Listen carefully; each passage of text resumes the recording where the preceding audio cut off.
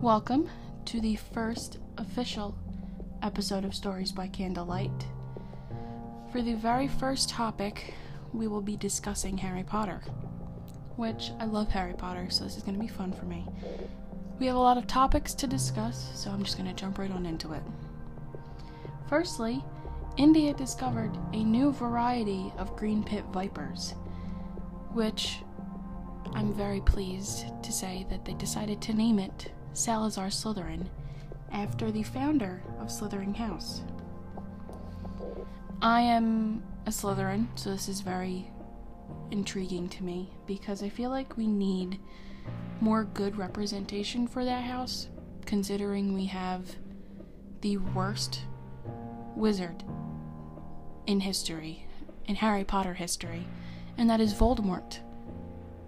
And, I don't even want to get into that. But,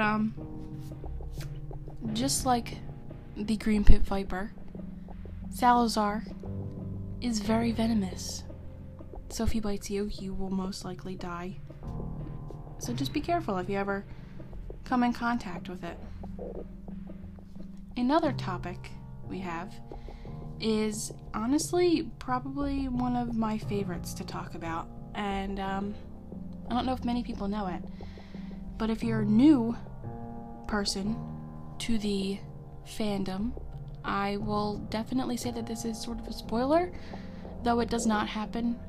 It still is considered a spoiler.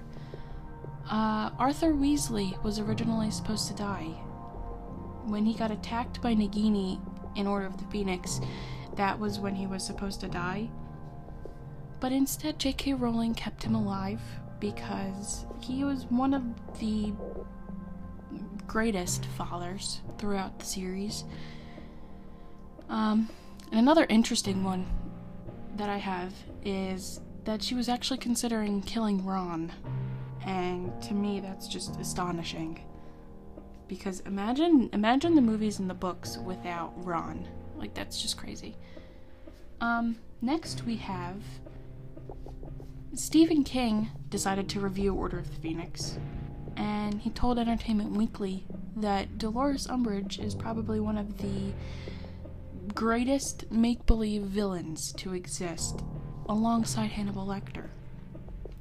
This one was very interesting to read because, anything that is reviewed or even spoken about from Stephen King is just great because I love Stephen King. He's amazing. Now I'm gonna move on to a more, I guess you could say, sad topic from Harry Potter, and that is the Battle of Hogwarts. Now, as many of you know, in Deathly Hallows, the Battle of Hogwarts was a big thing that happened.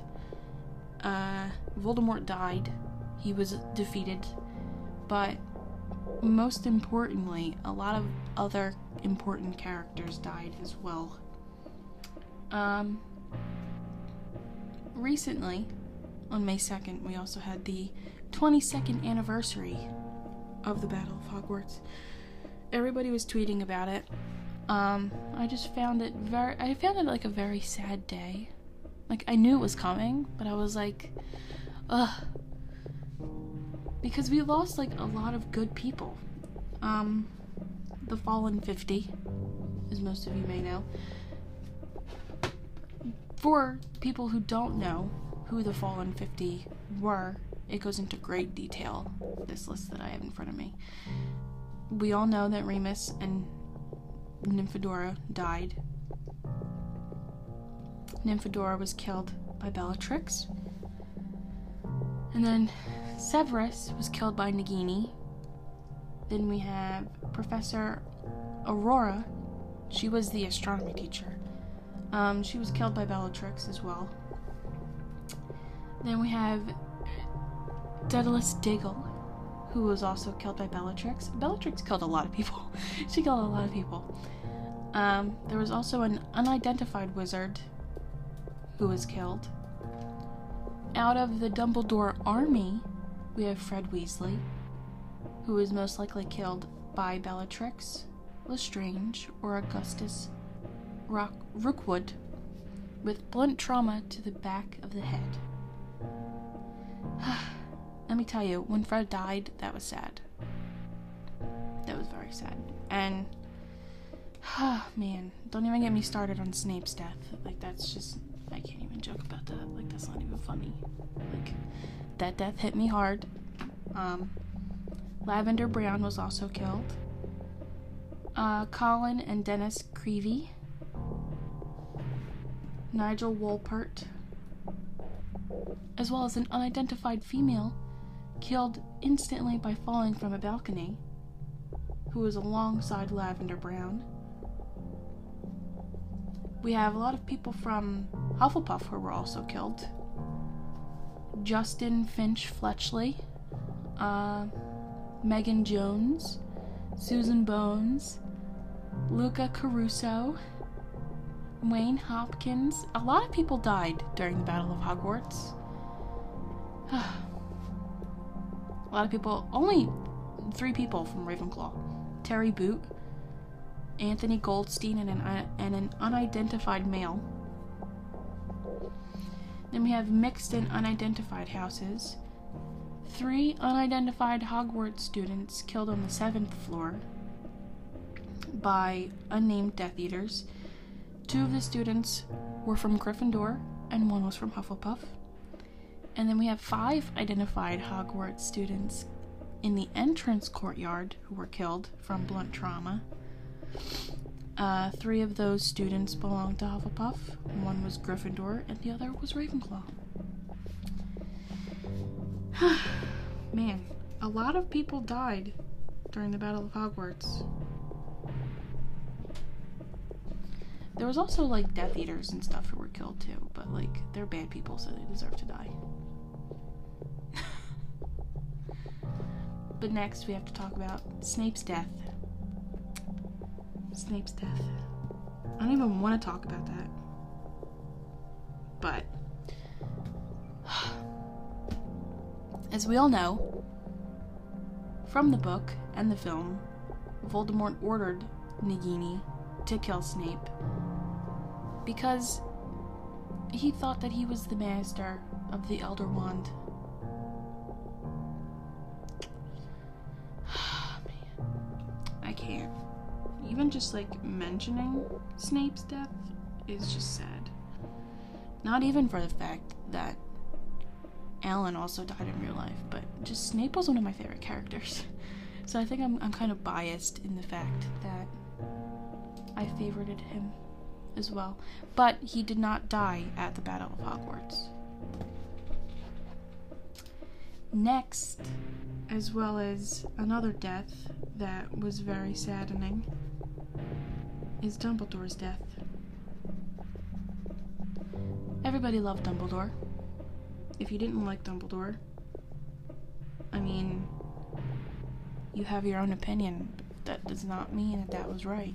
Because Dumbledore was just a very pivotal character throughout the books. Not only because he was the headmaster, but because he was just such a likable character. He was the wielder and the master of the Elder Wand from 45 to 97, and considered by many as the greatest Hogwarts headmaster to exist. He was about to die by the cursed ring. Then Dumbledore planned his own death with Severus. And then he was killed in the Astronomy Tower. Which, I mean, as well as a lot of other deaths in the movie, I feel like Snape and... It was Snape, Dobby, and Dumbledore that really got me, as well as Fred.